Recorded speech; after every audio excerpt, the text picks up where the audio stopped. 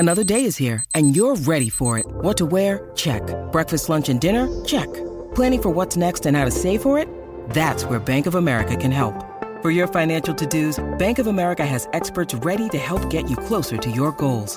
Get started at one of our local financial centers or 24/7 in our mobile banking app.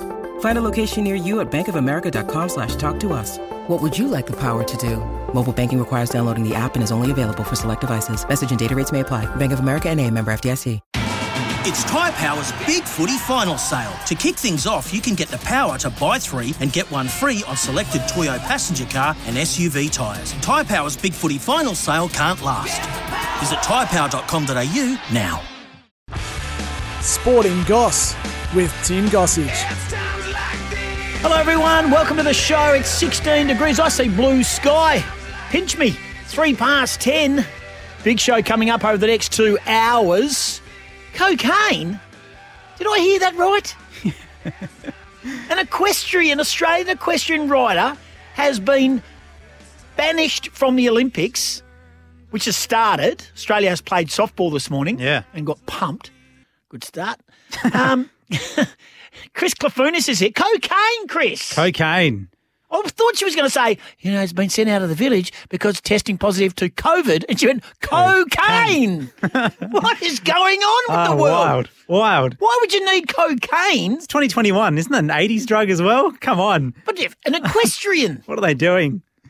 What are you doing? You're at the Olympics. I know. Seriously. I don't know whether they tested positive over there. I don't know any more details. We've got to find those. Good point. Hey, it could have been, a little while ago. When they were riding the horse down Northbridge in the main street.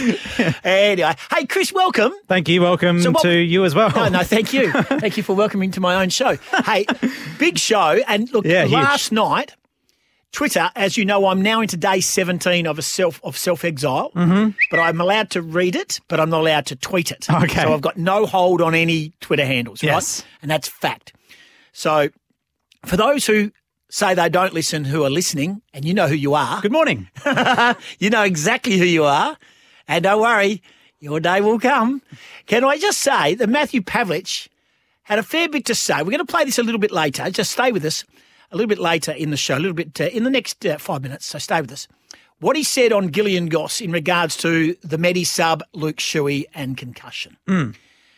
Now, the pile-on last night was next level. It was insane. Next level. And people, believe it or not, I'm going to use the 2 words. Retraction. Retraction. What is a retraction? Doesn't make it. Yeah, it's baffling. Oh, boy. I know. Indeed. And an apology. For what? For what? I don't get it. Oh, it makes no sense. And look, I wouldn't be so boring to go through people's threads of outlandish statements that people have made. And, hey, you look at one in the mirror, you make statements. You know what? Because that's your job. That's what you're paid to do. Now, you can have... Absolutely. I know. You can make comments on social media all you like. But you say it because that's your opinion. Now, Matthew Pavlich was paid to be in this studio and had an opinion on whether Luke Shuey was injured or not. And he basically said, well, judging by what I saw and what Adam Simpson said, I think he might be able to train and play this week. Now, that might have been overcooked, but forget about the semantics of it all. Go to the big picture, what the issue was about. Push the Luke Shuey thing aside because he was not really talking about Luke Shuey, was he? No. So he was giving that as an example that was fresh in his mind. He used that as the spike to talk about not just West Coast, but every club. And he did say, and he has said it today, and I'm going to read out his Twitter thread this morning, and that's very un-Pav-like, because you know what Pav has said to me? Set and forget when it comes to Twitter. Don't engage too much if it starts to get a little bit heavy. And it got really ordinary last night. Also, almost 48 hours after he made the comments as well. What are these people in? Well, they were waiting. They sat there waiting for the injury report to come out. Yeah. Oh, Luke Shuey's gone. And then they probably, why didn't Pav do the same? Because he's not in the studio on a Monday morning. Retraction and apology they're calling for. That's insane. A retraction. It's a moronic comment. Yeah. Well, you said I said it, and I'll stand by those comments as well. You said that. Because that's crazy. All right. So you said that. I'm really fired up about I this. know you are. I know you are. But the best part about it for me is I can read Twitter now, but I don't actually have to. See, I don't engage. I don't engage. I don't have the powers to. Yeah. Now, I have had a lot of people say they're going to start up Where's Gossy, as in Where's Wally? Sure. Where's Gossy? Where's he gone? Where's he gone off Twitter? I am on Twitter, but I'm not posting because it's not good for my mental health. Well, I think that can be said of a lot of people, not just yourself. It's damaging to a lot of people. Yeah. Especially what I've seen, as you say, over the last 24 hours, 12 hours. So, and may I just say to a few people out there, and you know who you are, get a life. Yeah, please. Go out and do something with your time. So much more Absolutely. to do. Don't just sit there and pot people. It's easy to do it, you know. And if you don't listen, then don't listen. But we know you're listening. Hello again. And would you say it to Pav's face? No. Wouldn't have thought so. 13 12 55. I have put the challenge out to anyone who wishes to call Pav Monday, 13 12 55. Yeah. Call him direct. Yeah, get involved. To be honest, if you really want to, we might even run these past Pav. We might have a studio audience.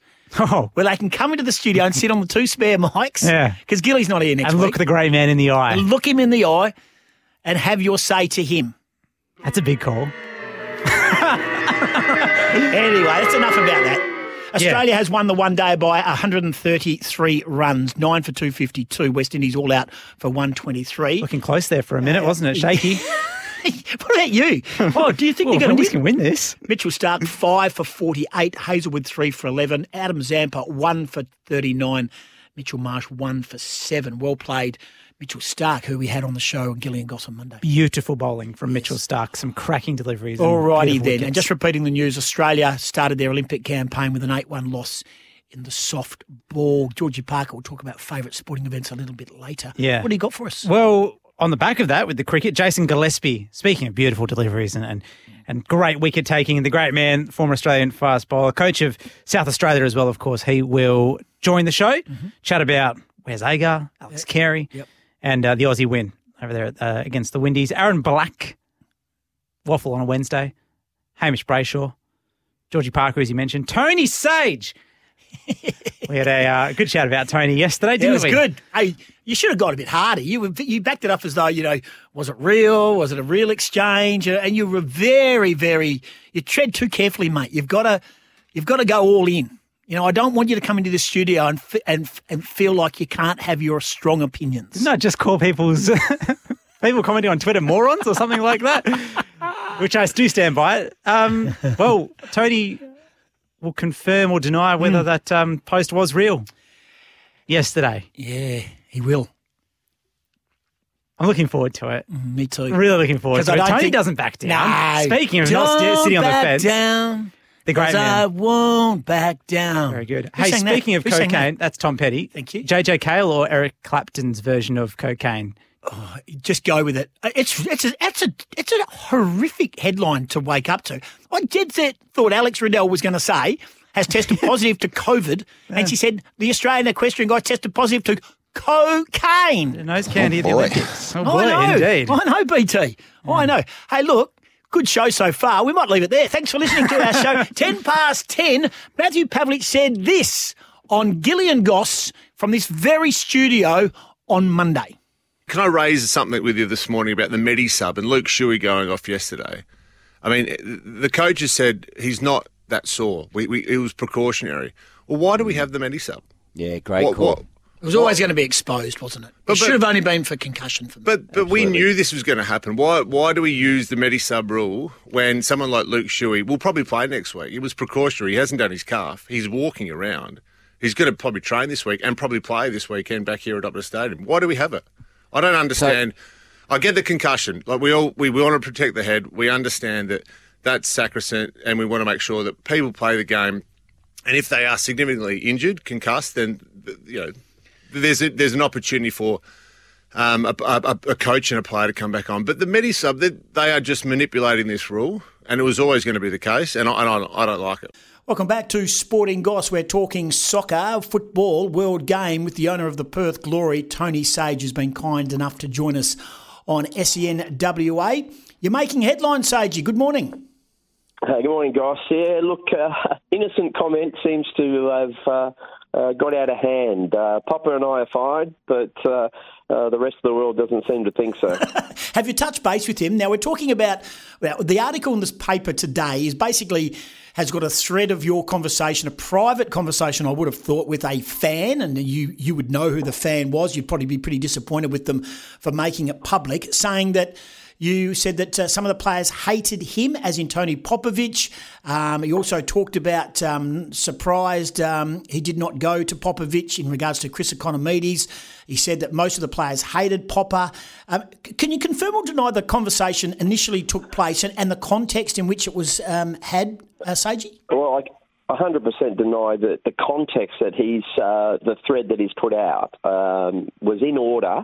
Number one, we were talking generally about players leaving and why they leave, and the comment came up is I know from 14 years being an owner, virtually all the players that have come at one point hated their coach. Mm-hmm. And that goes back to Ian Ferguson that I've had, Kenny Lowe, Alistair Edwards, because they played them instead of other players. So they were disgruntled, if you like. And that was the conversation we were having. And he's taken comments out of that. One of the comments, even Popper, because he won a title. I said, even Popper. And so you saw the part of the thread. So, yeah, you can take it out of context, but in context is players do not like their managers if they don't get played. Yeah. And that was the point I was trying to make. And, I did say it, and but it was taken out of context. Okay, so before we move on to a couple of other issues, I want to say, you talked about, in your opening comments here, Tony Seiji, our guest, the owner of the Perth Globe, you said that you and Popper are fine. One, were you fine? Two, was he your first choice to replace Kenny Lowe? And three, have you touched base with him after these headlines have come to light? Yes, I have touched base with him. Go the last one first. We're fine, absolutely fine. He understands how people get things the wrong way, especially a disgruntled fan as well. I mean, the fan obviously loves Chris Economides and he was upset he was gone. So that was the point. Yes, Popper was first choice. I mean, Jacob Burns and I interviewed him in Sydney 2 months prior to his appointment, and it took a long time because there were other candidates in the mix. And what was the first one? The bottom line is that you've spoken to him, your relationship with Popper, but it just said, I'm just reading the article this morning by Nick Taylor. It says Popovic was not Sage's choice to succeed Kenny Lowe. You preferred Robbie Fowler, but were persuaded to opt for Popovic, then by Peter Filopoulos and Jake Burns. Correct or not? No, that's incorrect. Robbie and I go back a long way. As you know, he played here. We became very close friends. He was in the mix. Didn't have to be persuaded at all. I mean, you do your due diligence, though. So I rang up Paul Lederer, the owner of Western Sydney, when he left there, and I just wanted to know the details of his sudden departure. That was the only thing that concerned me. If another offer came from Europe, he might go immediately.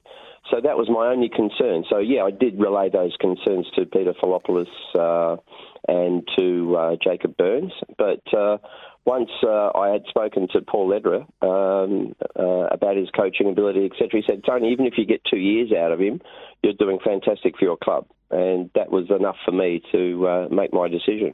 And won the Premier's Plate under his reign, which is obviously justifies that performance.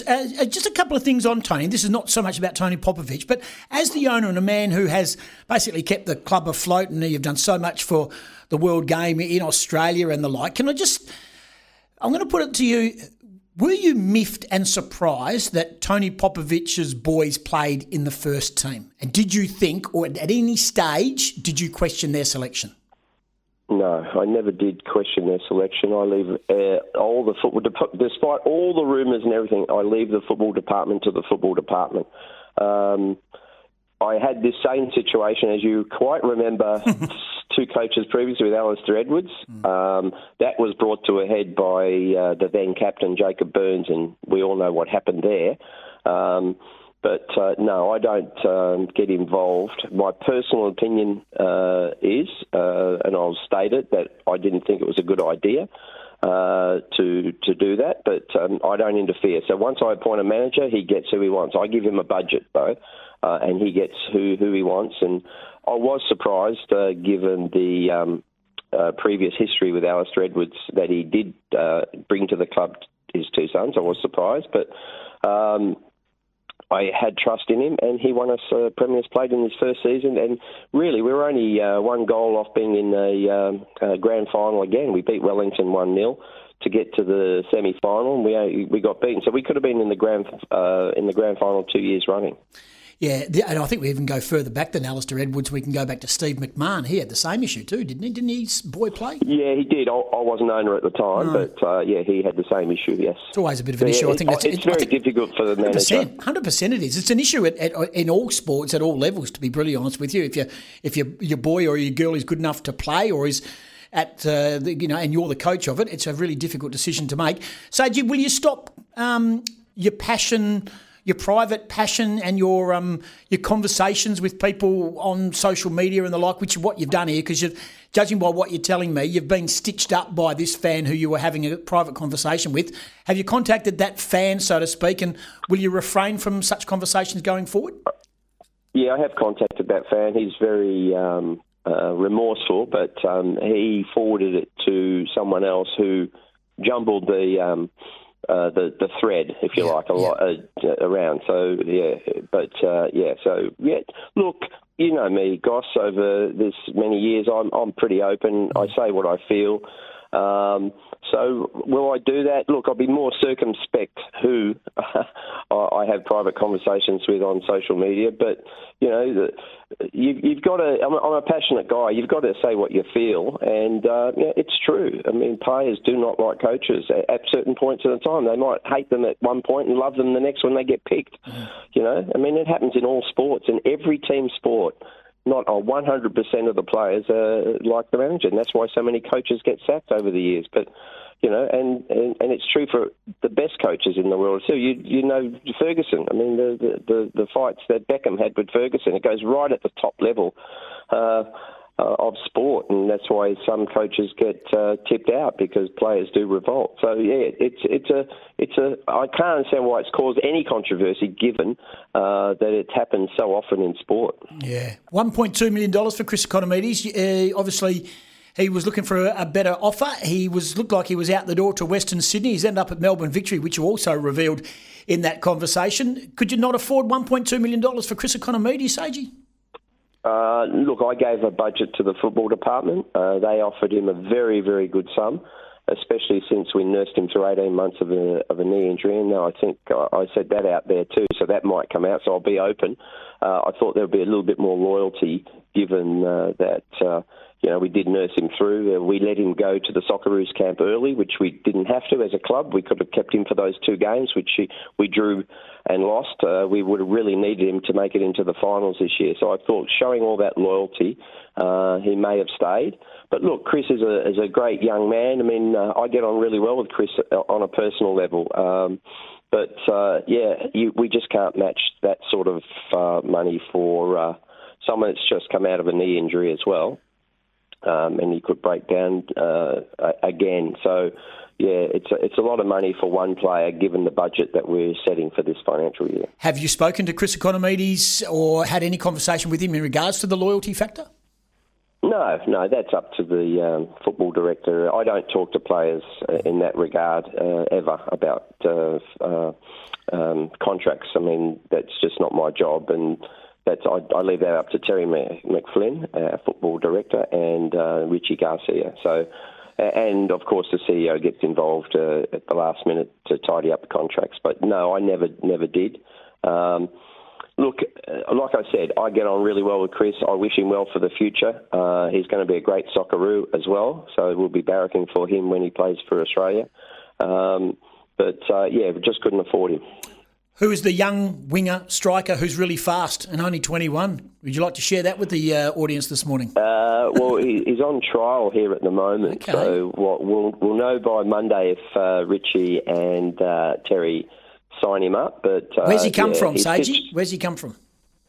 He was in Adelaide last year and he stitched us up in one game. And I think the fans will remember it when we sign him. All right, well, look forward to seeing that unfold in the next couple of days or two. Are you happy with your squad? I know you're probably publicly going to say it and, you're talking about your football department and you don't buy in. You give them a budget and they spend it and hopefully they get what you need. Is there some concern about your squad at the moment or are you happy with the build? No, happy with the build. We do things quite methodically. A lot of due diligence. So this player that's over from Adelaide now, lucky. Otherwise, he just beat the lockdown.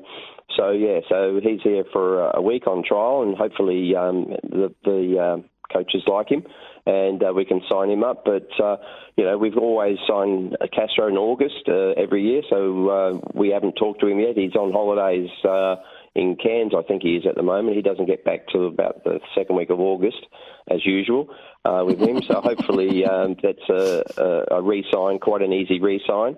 So look, I think we've got a couple of West Australians. We've got a really beauty, as you know, in Brandon O'Neill. Yep. So he'll be a fantastic midfield general to take over from Kilkenny. And who else? And Clisby, a very, very good left back. So, bringing back West Australians. We're going to give a lot of the youth team. We're doing extremely well in the youth team this year in the NPL competition. So we'll give a couple of those kids a chance as well. So, look, we'll have a good, strong squad by the middle of August. Good stuff, mate. Appreciate your time. Always appreciate our chats. You're very candid. You're very honest. And you are a team owner. You've been so supportive of this code in WA and Australia as well, mate. It should not go unnoticed. And from one who loves social media, I'm on a 16-day hiatus from Twitter, mate, and it's the best thing that ever happened. No worries, guys. And I think I just friended you on Facebook, so you might see my name there. So just add me. Mate, I would never knock you back. Good on you, Sagey. Appreciate the chat. No worries, buddy. Good on you, mate. There's Tony Sage Bye. from the Perth Glory, the owner, setting the record straight on the Sporting Goss. Very easily done. This has been a capitulation by the West Indian top order. In many ways, too easy, says Australia. 133 runs was the victory for Australia, of course. 9 for 252, and the West Indies were bowled out for 123. We appreciate Jason Gillespie, coach of South Australia, and the Adelaide Strikers in the Big Bash for being patient and waiting for us as we went to the news. Very impressive, Dizzy, wasn't it? And Alex Carey, a wonderful way to start your one-day captaincy. Yeah, morning, Tim. Thanks for having me. Look, absolutely. Alex Carey, fantastic cricketer and great opportunity for him to captain Australia in Aaron Finch's enforced absence. Thought he handled it quite well and led from the front with the bat. I thought he handled things well out in the field there, managing his bowlers. Yeah, 67 with the bat, 5 fours, a couple of sixes. Ashton Turner got amongst the runs as well. A couple of boys at the top order, the newbies in Philippi and McDermott. Mitch Marsh made 20 as well. But it was with the ball, and Mitchell Starc was a guest with Gillian Goss here on Monday. What about that? 5 wickets. He really is one of the great white ball bowlers in the world, if not the greatest. Yeah, he certainly is, Tim, and I think he'll go down as probably the best 50-over bowler Australia's ever had, that's for sure. And, certainly his numbers stack up with some of the absolute greats of the game. I thought it was fantastic. To get a wicket first ball of the innings always, I suppose, gets it off to a good start. And, getting 5 wickets there. I thought Josh Hazlewood at the other end bowled superbly as well. He was very miserly. I think the key for the Australian bowlers, I thought they managed their length on that surface. There looked a little bit challenging to score when the seam bowlers got their lengths right, and that was certainly the case. But yeah, Mitchell Starc was from the very top drawer. Some emotion too pre-game. Ashton Agar presenting Wes with his one-day cap. He bowled very well, very luckless, mind you. He's the only one of the 5 bowlers to not get a scalp, but was very tidy. 6 overs, none for 15. What did you make of his performance? And Wes Agar, who we do love in Western Australia, but he certainly made his name at the best level over there in South Australia. You've had a lot to do with him. Yeah, it was an emotional moment, and you just saw, I remember seeing it on social media as well. I think cricket.com.au put it on, and seeing Ashton tear up a little bit. It was a beautiful moment, and I know how close Ashton and Wes are, and it's a tight family, the Agars. Very emotional moment. I thought Wes bowled really nicely, and but it's not a shock because we've seen firsthand at South Australia and the Adelaide Strikers just the hard work and effort that Wes puts into his game, and he's been fantastic. I think a lot of credit must go to the South Australian bowling coach Luke Butterworth and Adelaide Strikers bowling coach Joe Dawes. I think those guys have spent a lot of time with Wes, helping him learn and develop his game, and also I think a shout out to Peter Siddle, who's with the Adelaide Strikers last few seasons, has really taken Wes under his wing, and Wes follows Sids around a bit like a lost puppy, like a love-struck puppy at times, and just absorbs everything and wants to learn as much as he can from Sids. And it's just reward. I know, I've been messaging Joe Dawes and Peter Siddle over the last little bit, and Luke Butterworth, and those guys are all chuffed to bits to see Wes make his one-day debut. 3 one-day debuts, as mentioned, McDermott, Philippi and Agar. I think that's really refreshing, isn't it? I know circumstances with some of our best short-form players not over there at the moment for various reasons, but that's what opportunity does, and they all had their little moments. I mean, Ben McDermott stayed around a long time, Josh Philippi at the top of the order, taking the heat off the new ball and the like, and as you mentioned, Wes Agar. That's a good thing going forward for Australian cricket. Yeah, it certainly is. Ben and Josh batting in the top 3 there had the opportunity. They got starts. They would have liked to have gone on and made significant contributions. However, they would have felt good to at least get a start there. And look, that they showed signs, real promising signs.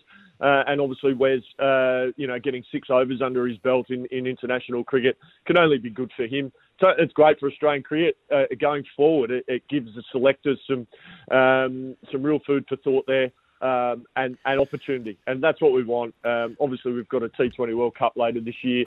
It just gives these guys that really important stretch opportunity, I suppose, that experience at international level, and it's fantastic.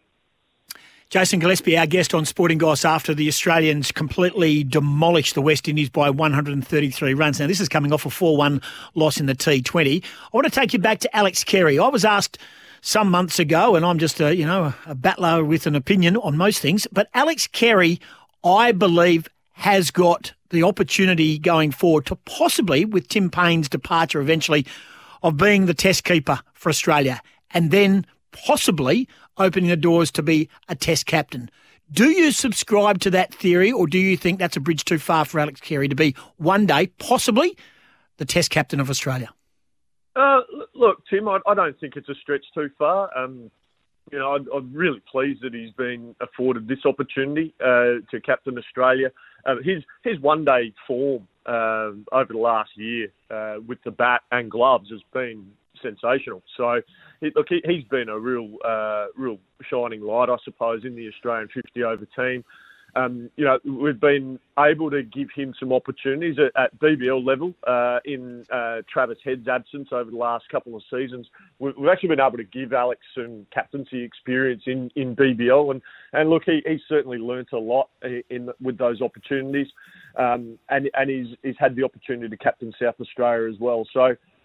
He's getting those opportunities. He does show, leadership potential, and it's been great to be able to provide him with those opportunities. And it certainly gives the Australian selectors, the Australian coach, a look at him. And, that's part of what our role is at domestic level here in Australian cricket, is to provide opportunities. We want players being able to strive and play for Australia. Get a baggy green, get a one-day and T20 caps, and part of our role, along with, we certainly want to win trophies and win games of cricket for our own state and our BBL franchise, but also part of our role is to provide opportunities for players, in various roles, so that they can be best prepared to represent our country.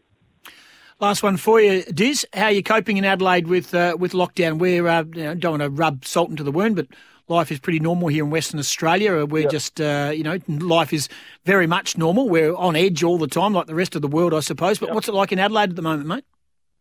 Yeah, I mean, much like you guys over there in Perth, Tim, we've been relatively normal up until obviously we're just in lockdown. The first full day of lockdown today.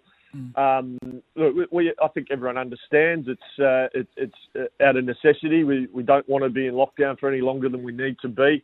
What I can tell you is that in the Gillespie household, there's 4 Gillespie kids here who are absolutely delighted that they're at home. They've just had 3 weeks off school with school holidays here in South Australia, and they went back for one day and they were in lockdown. I picked them up from the bus stop yesterday afternoon, and they were grinning like Cheshire cats. They're not having to go to school, but we reminded them that starting tomorrow they will have remote learning, and so we're making sure they're sticking to the routine, the bedtime routine, and you know, a couple of the kids have actually done a little bit of homework today, which is very good. So look, we'll handle it. We'll do what we need to do because we don't want to be in lockdown for any longer than we need to be. But I think we're all very understanding that we're living in unique circumstances. We're in a global pandemic, and we've all just got to do our bit to make sure that we can suppress this as quickly as we can.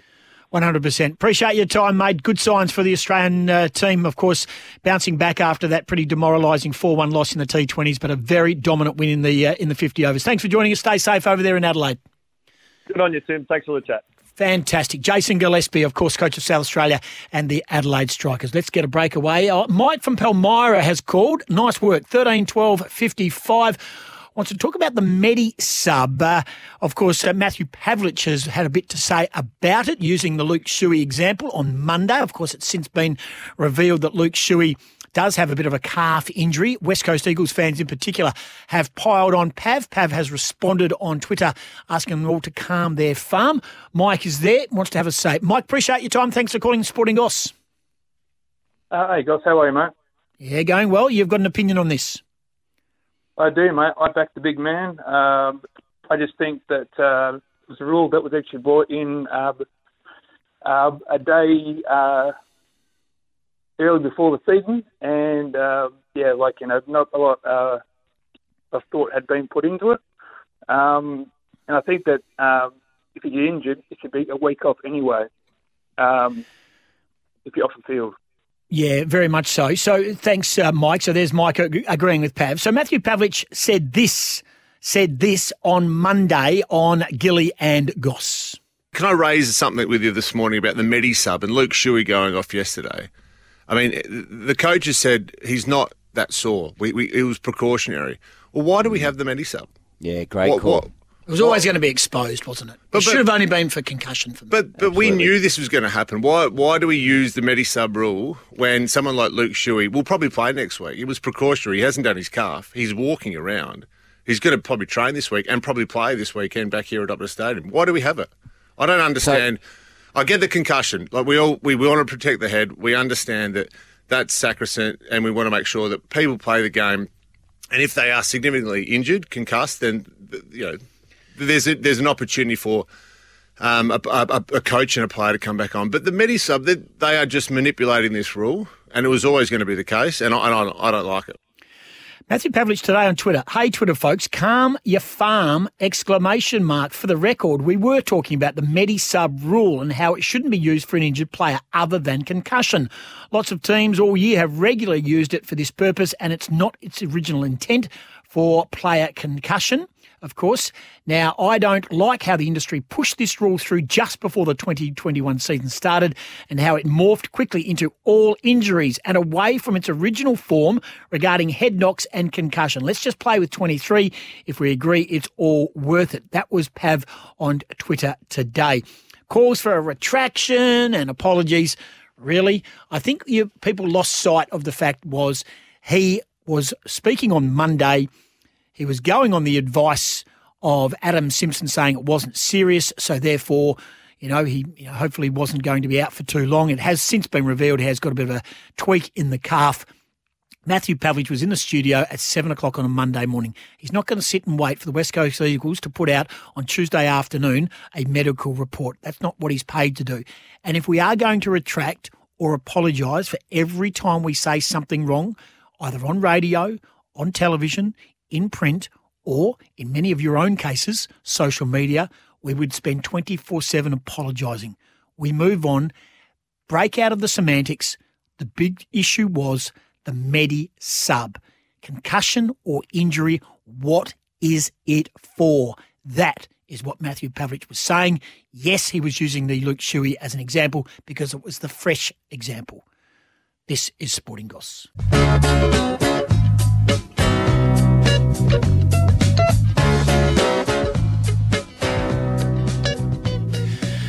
Yes, the JJ Cale cocaine. To kick us into this next stage, Australian equestrian rider Jamie Kermond has been suspended from competing at the Tokyo Games after testing positive to cocaine. Equestrian Australia confirmed a statement that Kermond had 36 had returned a positive A sample for a metabolite of cocaine following a test in June 26, so 3 weeks ago, almost 4 weeks ago. Equestrian Australia has provincially suspended the jumping athlete Jamie Kermond under the Australian National Anti-Doping Policy.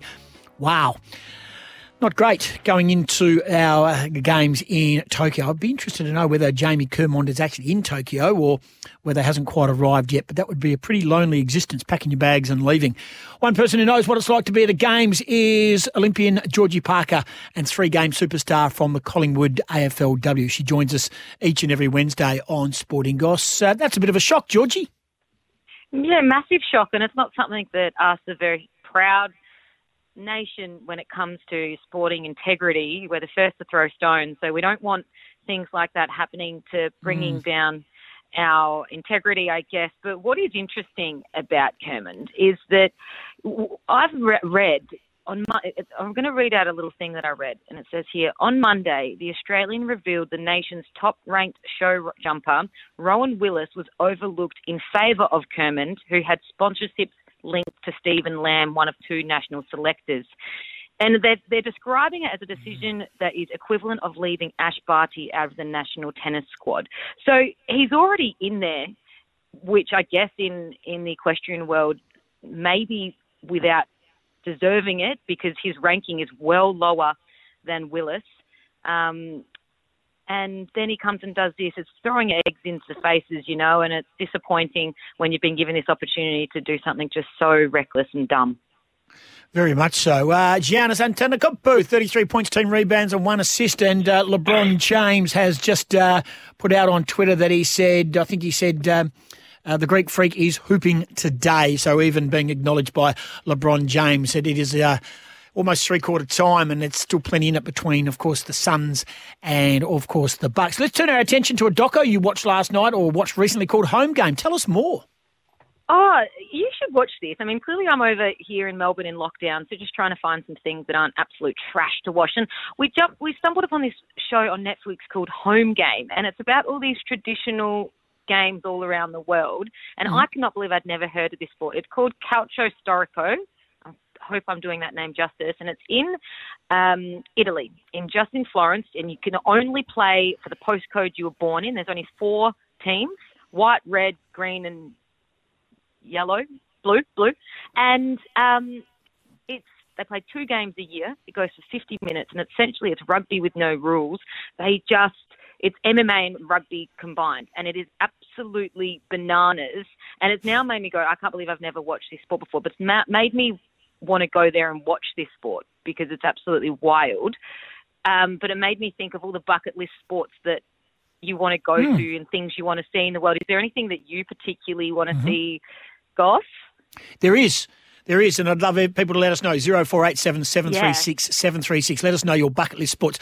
Mine is, and this will happen once we get back to normality, I will travel across with my eldest daughter, and we will go on the European tour and watch the Irish Golf Open into the Open Championship, and then stay, and hopefully they're on separate weeks, but then also go to the Silverstone Formula One Grand Prix in a bucket list, about a month it'll take. Bucket list trip. Yep. A big bucket list trip. That's I want to go watch. You won't like this because I know you don't like tennis, but I want to go and watch every Grand Slam. That's what I want to do. I want to do my own little Grand Slam. I've done 3 of the 4. I've got to get over to the US Open. But there's so many big sporting events and you're missing them out. But I guess at the moment, especially with nearly the entire country down in lockdown, we've got the Olympic Games that we can sit back and watch, and you can check out a lot of the action on SEN as well. So there's a little promo for the SEN. Yes, I'll be here. I'll be every day. I'll be in the studio. I'll be paneling through 8 till 11 and 8 till 12 on other days as well. So I'm looking forward to that. Looking forward to the Olympic Games. Can't wait. I'll be crossing live to the tennis as much as I can. Oh, yeah, you love it, especially women's tennis, don't you, Goss? Ash Barty. Can't get enough of Ash Barty. Now, just quickly, because we are pressed for time, I do apologise, but you have spoken to the crew inside the village, and the cardboard beds do exist, but apparently they are super strong. Yes, they're super strong, but the girls and guys, I've spoken to a lot of the hockey players over there, and it's a really interesting situation for them. You know, I'm stressed over here. I don't want to even go to a supermarket because I'm scared of getting stuck in quarantine. But over there, clearly much more at stake. There's like their heart rates are going through the roof every time they go to the food hall. But their food hall, they're there in time. You only can be there for 30 minutes. You're in these little cubicles. You're not allowed out of your place. But when you are allowed out of your apartment, they're saying it's 35 degrees and you just go out and instantly sweat. It's so humid. So they're doing it tough in a way. They'd be bored and stressed and anxious and can't wait for this to go ahead. And especially in a sport like hockey, clearly I'm very into that, clearly my background. But they're there for 2 weeks or more than 2.5 weeks in those circumstances. They're not there for 3 days like some are, so it's going to be a long few weeks for them. Out of time. Stay safe. We'll chat on Monday on Gillian Goss. Yeah, legend. Bye, mate. Georgie Parker joins us. Sporting Goss and Gillian Goss. It's 6 away from 11, back before the 11 o'clock news. Plenty coming up. Stay with us. Tony Sage, we've already chatted with, and that has caused a ruckus. We'll take a break, get to news. Plenty more Sporting Goss. 5 seconds to go in the third quarter, and Devin Brooker is on the line and has a chance to put Phoenix in front at three-quarter time as they fight to stay alive in the Game 6 of the NBA. Milwaukee lead 3-2, and Antetokounmpo, the Greek freak, is actually 77-all with less than 5 seconds to go in the third. As we take a look here, 3-point shot on the buzzer doesn't go. So 77-all, you don't get any tighter than that. The end of the third. Ben in York, we'll get to your text after the break. 0487 736 736 is the text number, or 13 12 55. Coming up, Aaron Black, Hamish Brayshaw, we're talking footy, Jim Taylor, and we'll also hear more from Sam Mitchell. He's defended the handover at Hawthorn. Plenty going on. Stay with us, go nowhere. This is Sporting Goss. Sporting Goss, keeping an eye on the WAFL, of course, and our attention this week turns to a big game for both teams, really the last gasp for Peel Thunder and West Perth trying to cement their place in the top 5, albeit it looks pretty safe for now. They've been in form, and so too has our next guest, Aaron Black. He joins us on the Sporting Goss. Winning form is good form, and the Falcons are in that at the moment, Blackie. Welcome to the show. Thanks for having me, Goss. I'm looking forward to it, as always. Hey, mate, the boys are in form, albeit you just fell over the line against East Fremantle, but by the stretch of the form guide the way it is, you are one of the form clubs of the comp. Yeah, look, the last 2 weeks we've probably struggled in last quarters, but I think the comment I made after the game to Jeff was good sides win those games. So we weren't playing the way we wanted to, but you still find a way to win. So I think that's a positive for what we're doing at the moment is we've struggled, but we've also found a way to win them. So 5 in a row is obviously a good thing, but we've got another big job this week. Very much so. So when you sit down with Jeff Valentine and the rest of the playing group after the game, and you talk and you mention those last quarters where it's become a bit of a struggle, can you put your finger on why? Look, it's all pretty, I guess, generic kind of conversation. It's a little bit about us not sticking to our process, and we kind of go away a little bit from what we were doing. We're still relatively young, and we've got a couple of our senior guys missing. So I think that's just potentially a bit of a trait that, you know, when you're a bit younger, you get a bit ahead of yourself, a bit excited, and they start doing things that aren't necessarily what we do. So it's trying to limit how long potentially we do that for. And, you know, if we stay to our process as long as possible, then the results are going to come our way. And that's sort of shown the last 5 weeks. Tell us about some of the players that you have been excited about, some of the youngsters, the young names in the group that you think have really stepped up in this winning streak of 5 in a row.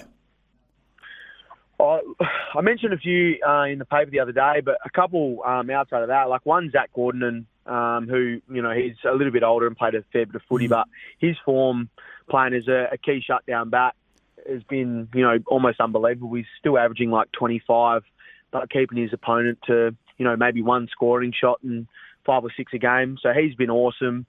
Then, a couple of young kids, like Nath Murray's been one who's been fantastic. Came in, played his first 5 games for 5 wins, and I think he was averaging 20 in 1 or 2. Tom Boys does some real defensive stuff that you don't really see if you're not a sort of analytical watcher. So he does a lot of defensive stuff for us. And our ruckman Ben Delaporte's come a long way the last year and a half, and he's been a lot more valuable to us this year. So just having those young kids step up and take a bit of load off the rest of the group has obviously made a massive difference for them. Aaron Black, our guest on Sporting Goss from the West Perth Football Club, 210 gamer. You kicked a goal in round 1, if I remember rightly. You haven't hit the scoreboard of any note since then. You've had 1 point, 1 point, 1 point, 1 point, and you were a bit off target on the weekend. You had 2 points.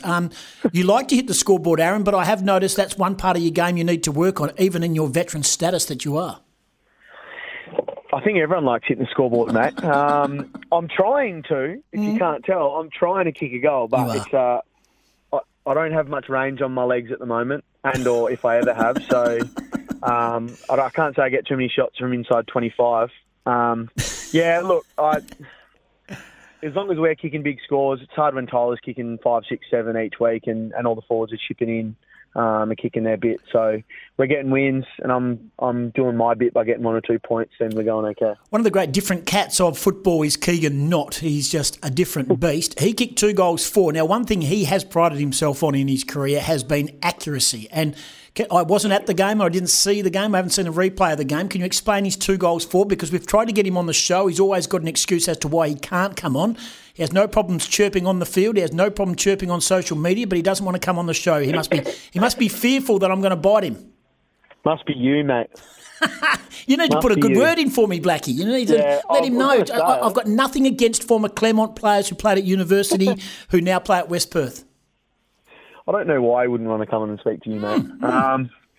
Look, the one thing you get from Keegs is in big moments, and any time he's on the boundary line, he's going to kick a snag. And I think we were down 2, and he got a free kick on the boundary line, and there was no chance he was missing that one. So he kicks the hard ones, and sometimes he misses the easy ones. I think he had a couple from about 50-metre range, and that's probably stretching him a little bit with the big boys on the line. So, around the boundary line, you back him in every day of the week. Anytime he's getting a bit deep, he's probably going to miss a couple. But I'll definitely put in a good word for you, mate. Thank you very much. Tell him I'll give him a special couple of extra minutes than I normally give the superstars like yourself. He did kick 6 the last time you played Peel Thunder. He was the match winner. It was a remarkable performance. Yeah, mate. Again, he's probably the best small forward in the comp. I believe. I think we've got some really good ball users who are giving good supply at the moment as well. So hopefully we can do the same. Be nice to see him get up and kick another 6. He had 6 scoring shots on the weekend, so I wouldn't be surprised if he does it again. Some concern about Will Schofield going forward. He's got a broken back, we're reliably informed, and hasn't played for the last couple of weeks. I don't know if he is playing. I'd like to see Will Schofield and Keegan Knott together. I reckon there'll be a fair bit of verbal jousting going on. Is there any chance that we can get Keegs playing on Scully? Oh, I'd love that. Just go to him. Go to him, mate. That works in our favour. Sorry, Scully, but we'll be kicking the ball along the ground and Keegs will be kicking a few from the down.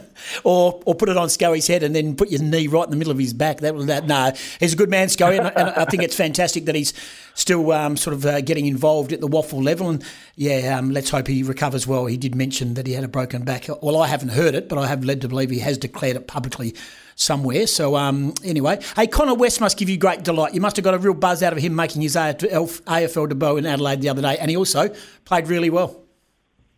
Yeah, mate, I think he's going to be fantastic at AFL level. I think he's got all the traits that AFL clubs are looking for, and the Eagles have got a good one. Obviously, if you have 20 possessions and 13 of them are contested, he sort of worked his way into it a little bit early, as he mentioned in some of his interviews, but I think that's just the natural feel out of the game, and going forward, he's going to be a real good get for them. Obviously with Shuey, Shuey's injury problems, he can kind of play that real power runner, break lines kind of midfielder that they're looking for. And it was great to watch it. It's probably, I think it's our first mid-season draftee that has kind of been with the club and then gone. So it was actually a real enjoyable experience to watch him play and play well. Interesting, though, you have to cover for him, don't you? And I know he's been gone a little while now. Are you comfortable with, the way that the midfield has started to work without Connor West and his grunt and his grind and his disposal level? Yeah, it's definitely a difficult one. But I think a lot of midfield stuff, a lot of positional stuff is about having a good mix, So I think, Connor goes out, we find a couple of guys like Nath Murray and Tom Boys who can potentially combine to give us that mix that we had with Connor. So they've come into the side and just played their role. And potentially adds a little bit more on me and Nelly to do some more things. But what they've done is they've filled his void together, and I think that's been really good. And they're very understanding of their roles coming into the side. I think that can also be challenging when you get a change in the side. People don't necessarily understand what we need of them, and they've come in and gone, well, if you need me to play, do this and do that, and they've just been willing to do it. So that makes the mid's life a lot easier, makes the team's life a lot easier because we know what we're getting. Aaron Black, our guest on Sporting Goss from the West Perth Football Club ahead of taking on Peel Thunder this weekend. Gee, your tackle counts are up, mate, or 4 on the weekend, but gee, you must be pleased. I mean, I think you knocked off 12 against Claremont. I know you like playing Claremont and Claremont like playing you. So your tackle count was up? I do like playing Claremont, so I definitely had a bit more aggression for that one. But, I just think it's depending on what I'm needed to do. In the last 4 or 5 weeks, my role's been slightly different, a little bit more defensive as a mid, but I'm still obviously getting my hands on the footy. So it's that time of the year where it's really important that the leaders are stepping up and leading by example. I think that's had a big difference for us. Obviously winning 5 in a row again, but I do like that inside tough and under stuff, although people like to think I'm soft and like it on the outside. No, you're not. You wouldn't believe it, would you? No, I know. Only Subiaco fans think that. Oh, sorry. Hey, can I ask you, the premiership is concealed. I say this every time I speak to someone from the Waffle. Anyone on any day that is a contender is going to win this flag. I saw Subi on the weekend. They took a long time to shake off.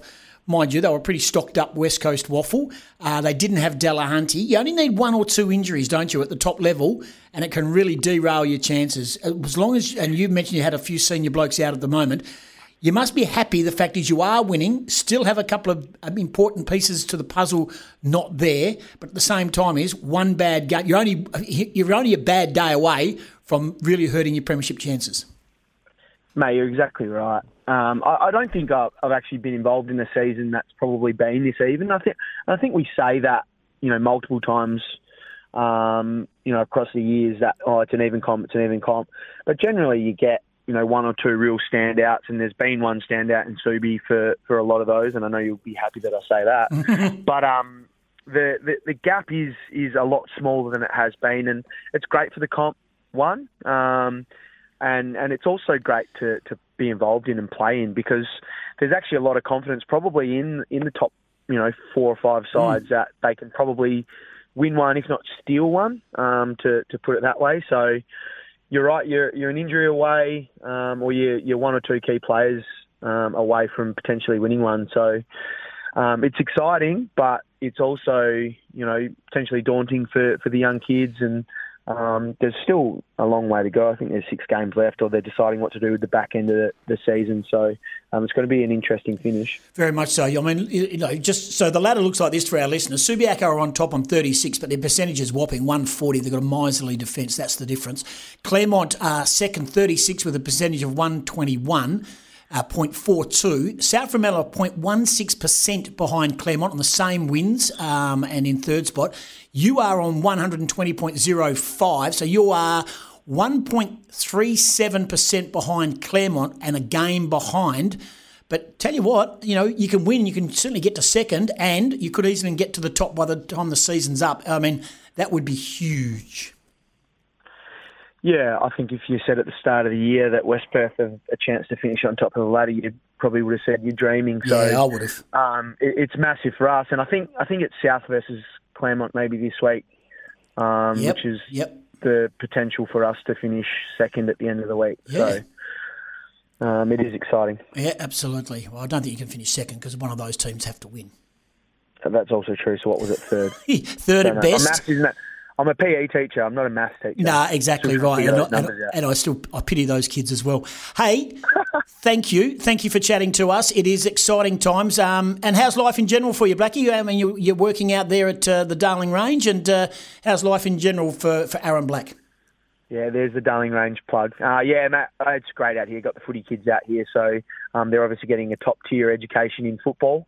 But just come off holidays, mate, so it's pretty cruisy. Played a bit of golf and just hanging out. We lived that fantastic life where we get 2 weeks off and 10 weeks on. Appreciate your time. All the very best on the weekend. West Perth taking on Peel Thunder. Always good to chat, mate. And get on to Keegan Knott for me, can you?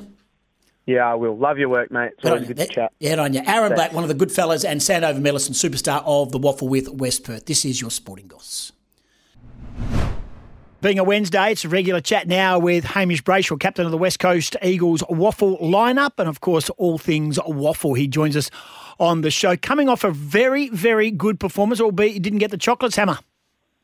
Yeah, Goss, thanks for having me back. No, it was a good weekend. I mean, Subiaco are, I think, still the best team in the competition, and we matched it with them for pretty much 3 quarters and got to the last, and with 2 goals up, and then they just sort of flexed their muscles a bit and then went bang. So, we were pretty happy with the way we performed. We still sort of thought there was some room for improvement, but, to match it with a team like that for the way we did, we were very impressed.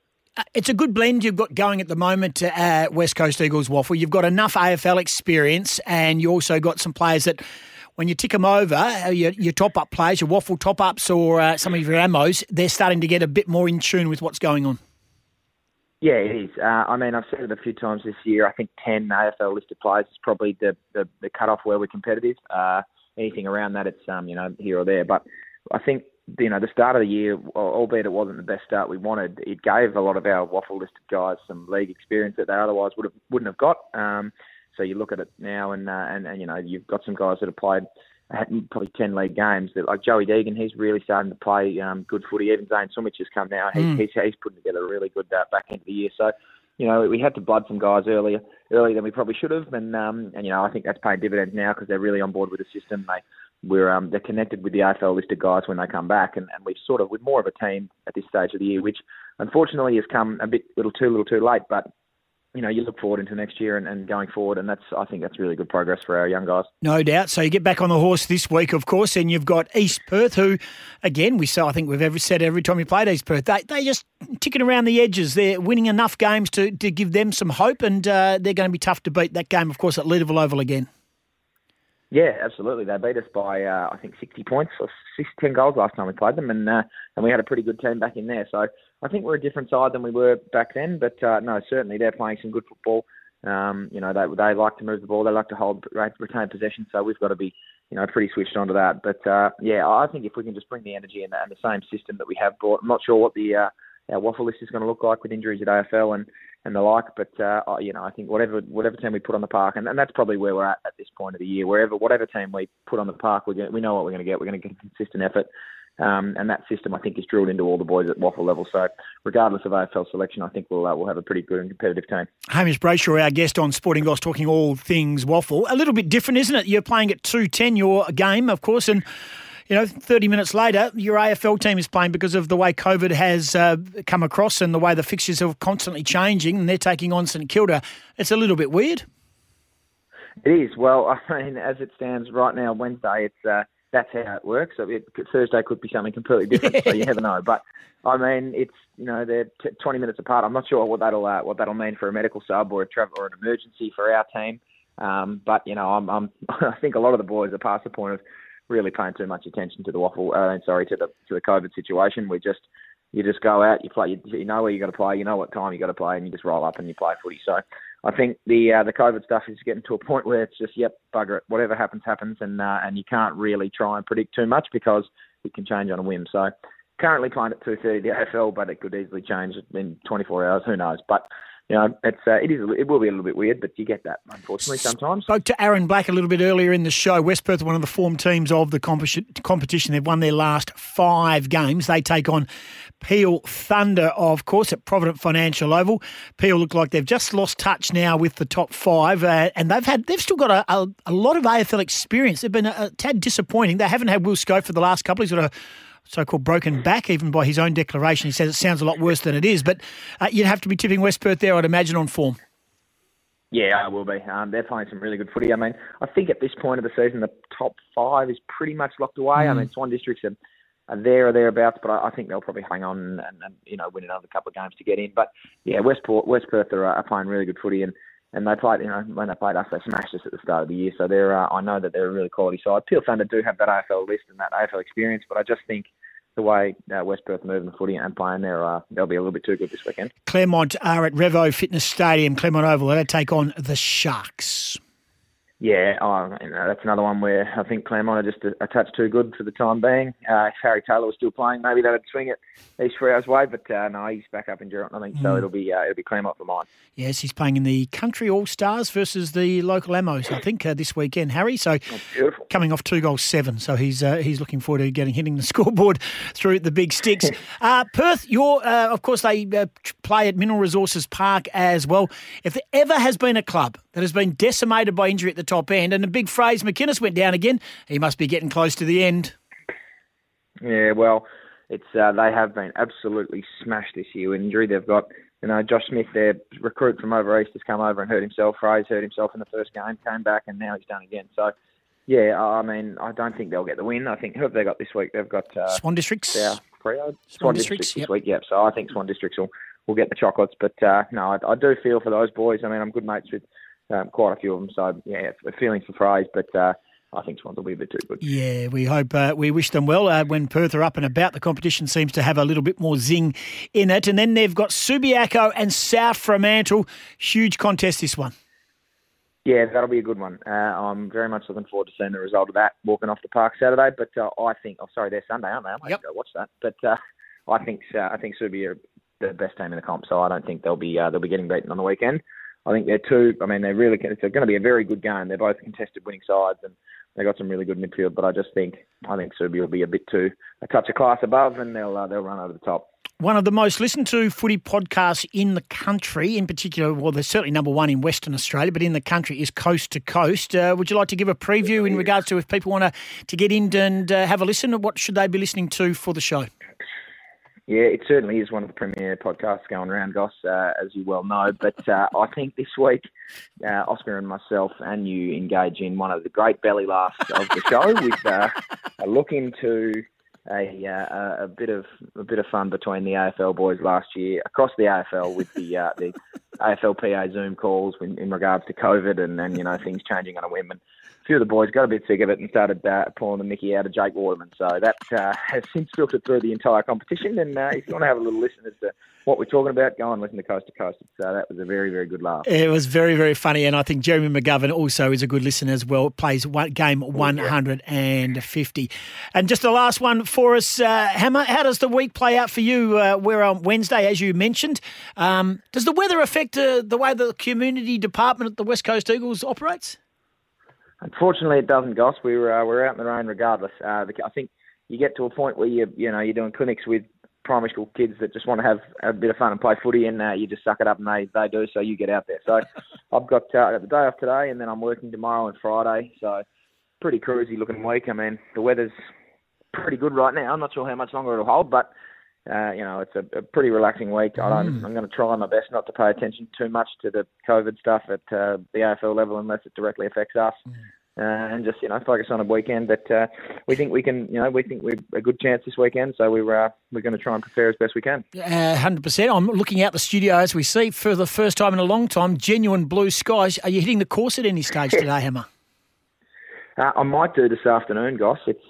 It has been. We don't have a dryer in our house, so it's been about 2.5 weeks of not a lot of washing being done. I'll probably have to put through 3 or 4 of them today. So I might get on later on this afternoon and see how we go. Good on you, mate. Appreciate the chat. Easy, guys. Cheers, mate. Hamish Brayshaw, West Coast Eagles waffle captain, outstanding. I think the bloke's got a very big media future. It's about time we had a Brayshaw in the media that had some talent. This is the Sporting Goss. Game 6 in the NBA, Milwaukee 100, Phoenix 94. Giannis Antetokounmpo has 49 points and has, I think, missed once from the free throw line. They've sent him there about 18 times. Still to come, get your pen and paper ready because we are racing at Belmont. Jim Taylor saddles up 4 runners today. Always gamble responsibly. G'day, Goss. Ben in York. Hello, Ben. As migrants to Australia, I'd love to take my boys to the MCG and watch the AFL Grand Final, particularly if the Dockers are participating. A few years ago, we went to Melbourne to look around the outside, but I've never been in. Would love to go to a Grand Final there. It is a great experience for you, Ben, and I'm sure when the world gets back to a little normality, it will be a day that you and the boys and the family will remember. Mike from Pally, sporting events. I'd like to go to the NBA All-Star Weekend when MJ was playing. Also a live WrestleMania with live crowd, not virtual. And last, a Freo Grand Final, taking home the cup for the first time. Good on you, Mike. Appreciate that. So we are asking on what sporting event you would like to see. 0487 736 736. 28 away from 12 o'clock. Sam Mitchell spoke to Gerard Whateley this morning, and there's been a lot of fallout over the handover to, of course, Alistair Clarkson. There are reports that it's got nasty, that Alistair Clarkson blasted a significant senior member of staff before going into the press conference to announce the handover. Sam Mitchell, he talks about a number of things. Here's what he had to say about absolutely not being pushed to coach next year and to move Alistair Clarkson on. This is Sam Mitchell on Whateley. Sam, have you suggested you want to be Hawthorn coach next year and would prefer Alistair Clarkson not be at the Hawks? Absolutely not. That has not happened. We've been working on some form of succession for such a long period of time.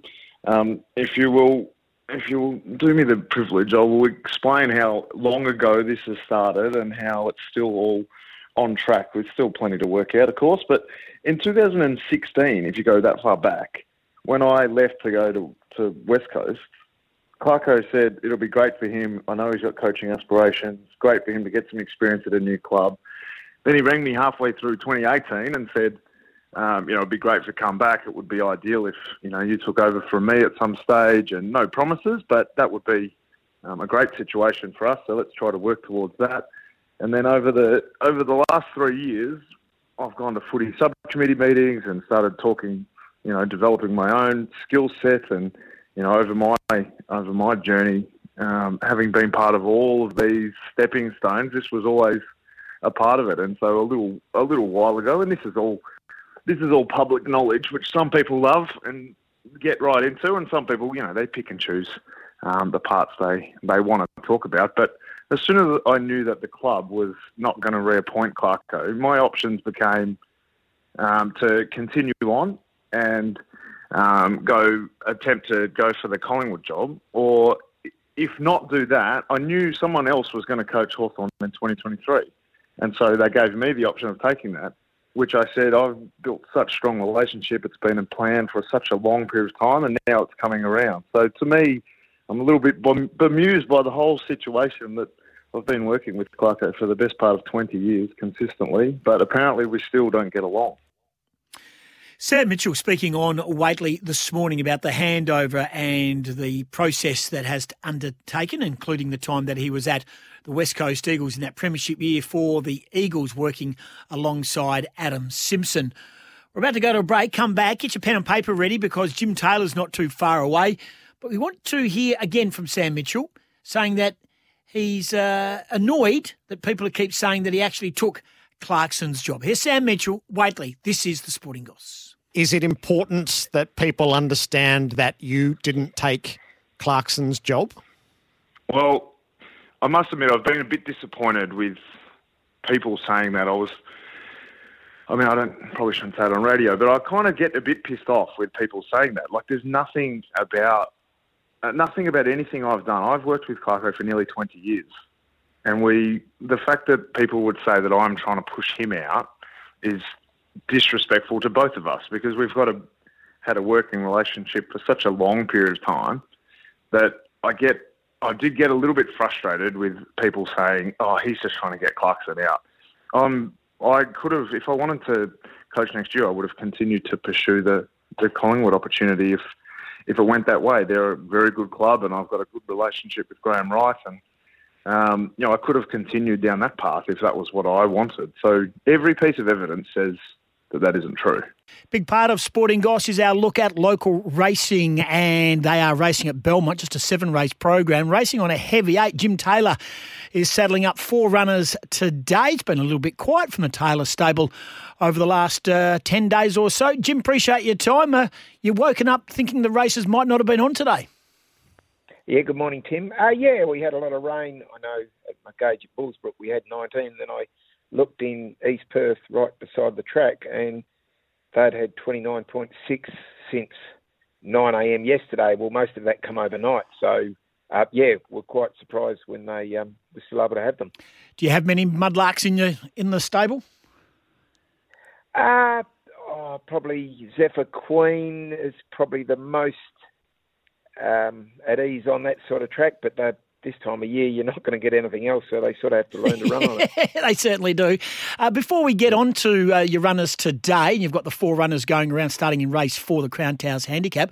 I think it was some 10 or 11 days ago, you had 4 runners at Belmont, and you finished second twice and third twice. Now, do you take that away as a good day, a disappointing day, or a frustrating day? I think between them they earned 33,000, so that's sort of it's a good day in one way, but it's like anything. There is a prize for second, but it's a big difference between first and second. We're all out there to win, and I rather win than run second, but they're running honestly, and on the wet tracks on the day, I was happy with the horses. No doubt, 33 grand in the kick for the connections, and pays a few bills as well. So that's a good way of looking at it. One last one before we get into the runners. Lakdar Romilly, he's obviously staying here due to the COVID world that we're living in, and his probably best bet is to stay. Talk about his development as a rider and what you like about him. Sort of picked him up about 6 months ago, started riding it, just thought he just had that aggression, and he is, I think, about 24, and I nearly count him as a jockey with a claim. He's got nearly the experience of a jockey. He can tell you so much when he comes in, and he's very good at listening to instructions, and he has got a bit of wit about him. He keeps Lockie in line too, now and again, so I do enjoy that. A couple of times we've had a bit of banter between us, and he's brought Lockie back to earth, so I think that's good of him. Yeah, he is a very fine young jockey. Yeah, and I know that he speaks with a bit of broken English, but at the same time, I've heard him interviewed a few times. He's incredibly honest and candid with the way that he rides and with the way the horses perform. That's a positive, isn't it? Because a lot of people do speak in cliches, but not lucky. He's very honest, and if you go by, I think he's quite an intelligent young lad, and if you know the way he speaks, I know it's that broken English, but if you sort of join the sentences, he makes a lot of sense about horses. Yeah, very true. Look, he's on Gold Merits. I don't know, obviously, you're going to get a bit of a vibe in regards to the way that track is playing today. Race 4, not too sure whether being drawn 1 is ideal for Gold Merits. What is its chances in race 4? I would have preferred her drawing the outside because she's a horse that's better ridden midfield, and same happened to her the other day at Pinjarra. Was very rough on the inside, and she just got bogged down, kept dipping. So we'll know a little bit more by then. If they're racing all right on the fence, I think she'll run a good race. But if they're coming around the outside, you'd probably be dodging her. Your good mate Jason Brown is on Cross Statement. This horse ever consistent, of course. It looks like a horse that probably did okay on the heavy 8 last time behind Secret Plan. I think, Tim, it's just that he's a fairly good horse. I reckon he's a better horse on top of the ground, but I think he's got a bit of a future. So he's sort of probably overcoming whether he sort of not the best on the heavy track. He's got a fair bit of ability, and because he'll roll forward and probably lead, whereas Gold Merrick's will be dictated to the horses around him. He can dictate where he wants to be. If they're racing a little bit off the fence, he can lead off the fence. So, that way I think Jason will dictate where he wants to be, and sort of from there be pretty hard to beat. You talked about Lakdar Romilly being a nice jockey and one a seasoned campaigner as a 24-year-old with a claim. Holly Watson's really taking all before her at the moment. You don't want to admit it, that maybe Simon Miller's had some influence over her progression, but she's on Zephyr Queen. You're suited by, obviously you get the claim there to take the weight off the 60 kilos that you've been allotted. The barrier might not be a bad thing, but once again it'll be interesting to see how it all plays out. Yeah, the Super X has come out, Tim, so that was the other logical leader, so she should find the front. Mm-hmm. And as you say, Holly, I think she'll probably, Lakdar will win this year's leading apprentice, and I think she'll go pretty close to going leading apprentice next year, but no help Simon Miller, he wouldn't know how to sit on a horse, so yeah. But I sort of give her some advice to sort of take her away from, his stable a little bit. So you unravel all his good work with one ride on Zephyr Queen. Yeah, she listens well too, and Simon and I talk about her rides, and if I have some advice, I tell Simon to pass it on. But we have our bit of banter, but he sort of respects if I say something about her riding, he'll pass it on because he knows I've been out there. It does. She sits on well, doesn't she? She's a really nice rider. I mean, she's only just entered the sort of the Metro stage. Really, it was only got held back for a little while. Then she rode a couple of winners in the midweeks, and I think she had a double on the Saturday. So I mean, she really has got the talent. What do you like about her from a former jockey's perspective? Oh, she is very balanced, listens well, and horses naturally run for her. She goes very well when they lead. They seem to.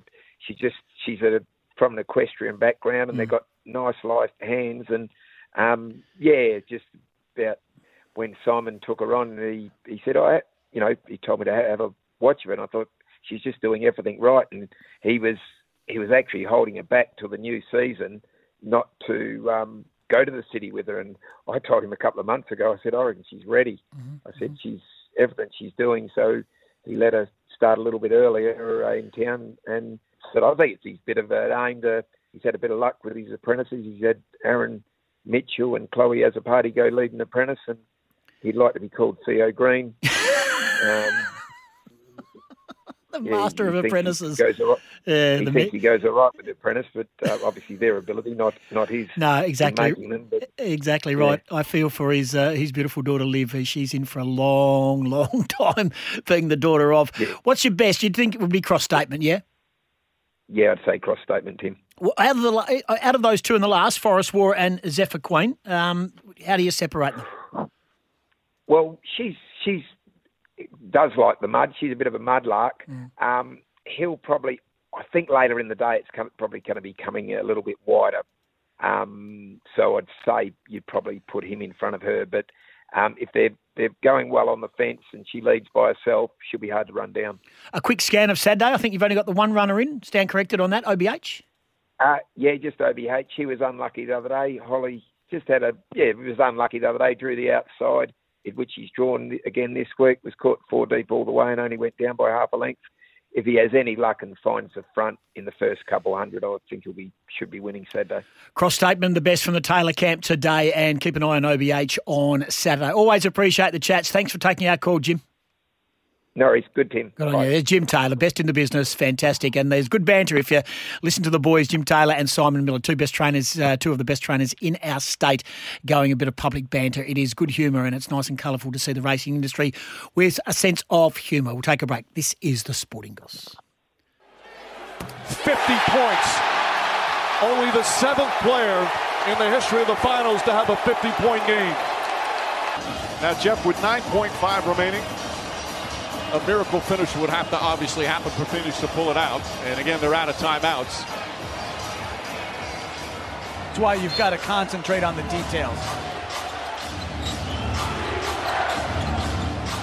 Booker turns, shoots, fires. Shot won't go. Tucker the rebound.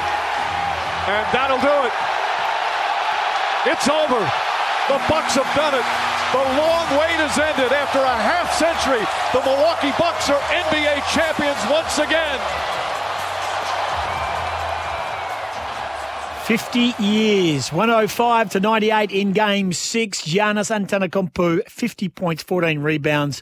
He has had a stellar series. He went to the free throw line 19 times and shot at 89.5%. He shot 17 of 19. The pressure valve was off at home, and they did it on the home floor, and he is a bona fide star, and everyone is piling in to congratulate him.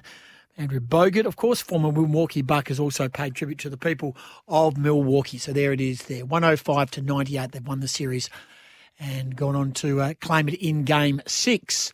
Earlier today, we asked what was the sporting event that you would like to see, Georgie Parker in her segment. And Paul of Margaret River has texted in 0487 736 736. He'd like to go to a test match at the home of cricket, Lords. Thank you, Paul. Good point right there and then. Ange Postecoglou had a win, which is fantastic, and he spoke. Of course, he didn't have a win. He had a 1-1 draw in one of his first hitouts for Celtic, and he spoke post-match. This is Ange Postecoglou, the new manager of Scottish giant Celtic. Ange, is there a sense of frustration at the result this evening? Frustration, but at the same time, great pride in the way the players went about it. I thought, they put in a fantastic effort. I thought we played well when it was 11v11. We had to then play with 10 men for a significant amount of time, and still played decent football, created chances. So, frustration with the result, but not the performance. A couple of contentious moments. The sending off of Nir Bitton. Any complaints there? No, I think, as I said, he'd already been booked. So when you're already booked, you've got to be really careful. And I didn't have a great deal of it, but obviously it gives the referee the opportunity, if there's another infringement, to pull out another yellow card. And young Stephen Welsh certainly pleaded innocence at the time. It looked a clean tackle. Did the referee perhaps make the wrong decision? Yeah, I mean, look, I don't waste too much time on refereeing decisions, to be honest. I'm looking at performance of our team, and I thought tonight, on the way to chances, on the way we played, we deserved to get the win. We didn't, and I guess the result is the frustrating bit. The fans bring their own enthusiasm, but someone like Liel Abada, you can see, is bursting with that, and he got on the score sheet tonight, so a huge bonus for him starting that one. Yeah, it was a bright start by him. His movement was intelligent. He took his goal well. He was in the right area. He's whipped in a couple of good crosses. I mean, he's literally had 2-3 sessions with us, so it was a promising start, and he's a very talented young player, and one we're looking forward to working with. And now it will be off to Denmark. Obviously, rule changes this year. The away goal not as significant as it perhaps was before, so this one now wide open. Yeah, I think it's half time in a fixture, and from our perspective, we'll be better prepared for the second game, no doubt. I mean, people won't know the enormous effort the players put in today, considering the preparation we had. So, having 8 days now will be good for us. Ange Postecoglou from Celtic. We won't have time to get to Ashton Agar, but I can tell you, if you do see it on social media, Ashton Agar presenting Wes with his cap. Australia 133-run winners against the Windies in Game 1 of their 50-over series. Of course, just the big news coming through. Australian equestrian rider Jamie Kermond suspended from competing at the Games, testing positive to cocaine. A bit to play out in that one as well. Thanks for your company today. Don't forget, we'll be on your radio tomorrow from 10 o'clock with Sporting Goss. Plenty to come on tomorrow's show. Just a reminder, Milwaukee Bucks 105 beat the Suns 98. Australia have taken out Game 1 of the limited overs. Sam Mitchell has defended his role in taking over from Alistair Clarkson at Hawthorn. Thanks for your company, for joining us again on your radio tomorrow from 10. Stay with SEN. And don't forget, next week our Olympic Games coverage does commence. Australia losing Game 1 of the softball against Japan 8-1. Until 10 o'clock tomorrow, stay safe and stay tuned to SEN. Sometimes needing new tyres can catch us by surprise. That's why Tyre Power gives you the power of Zip Pay and Zip Money. You can get what you need now, get back on the road safely and pay for it later. Terms and conditions apply. So visit tyrepower.com.au or call 13 21 91.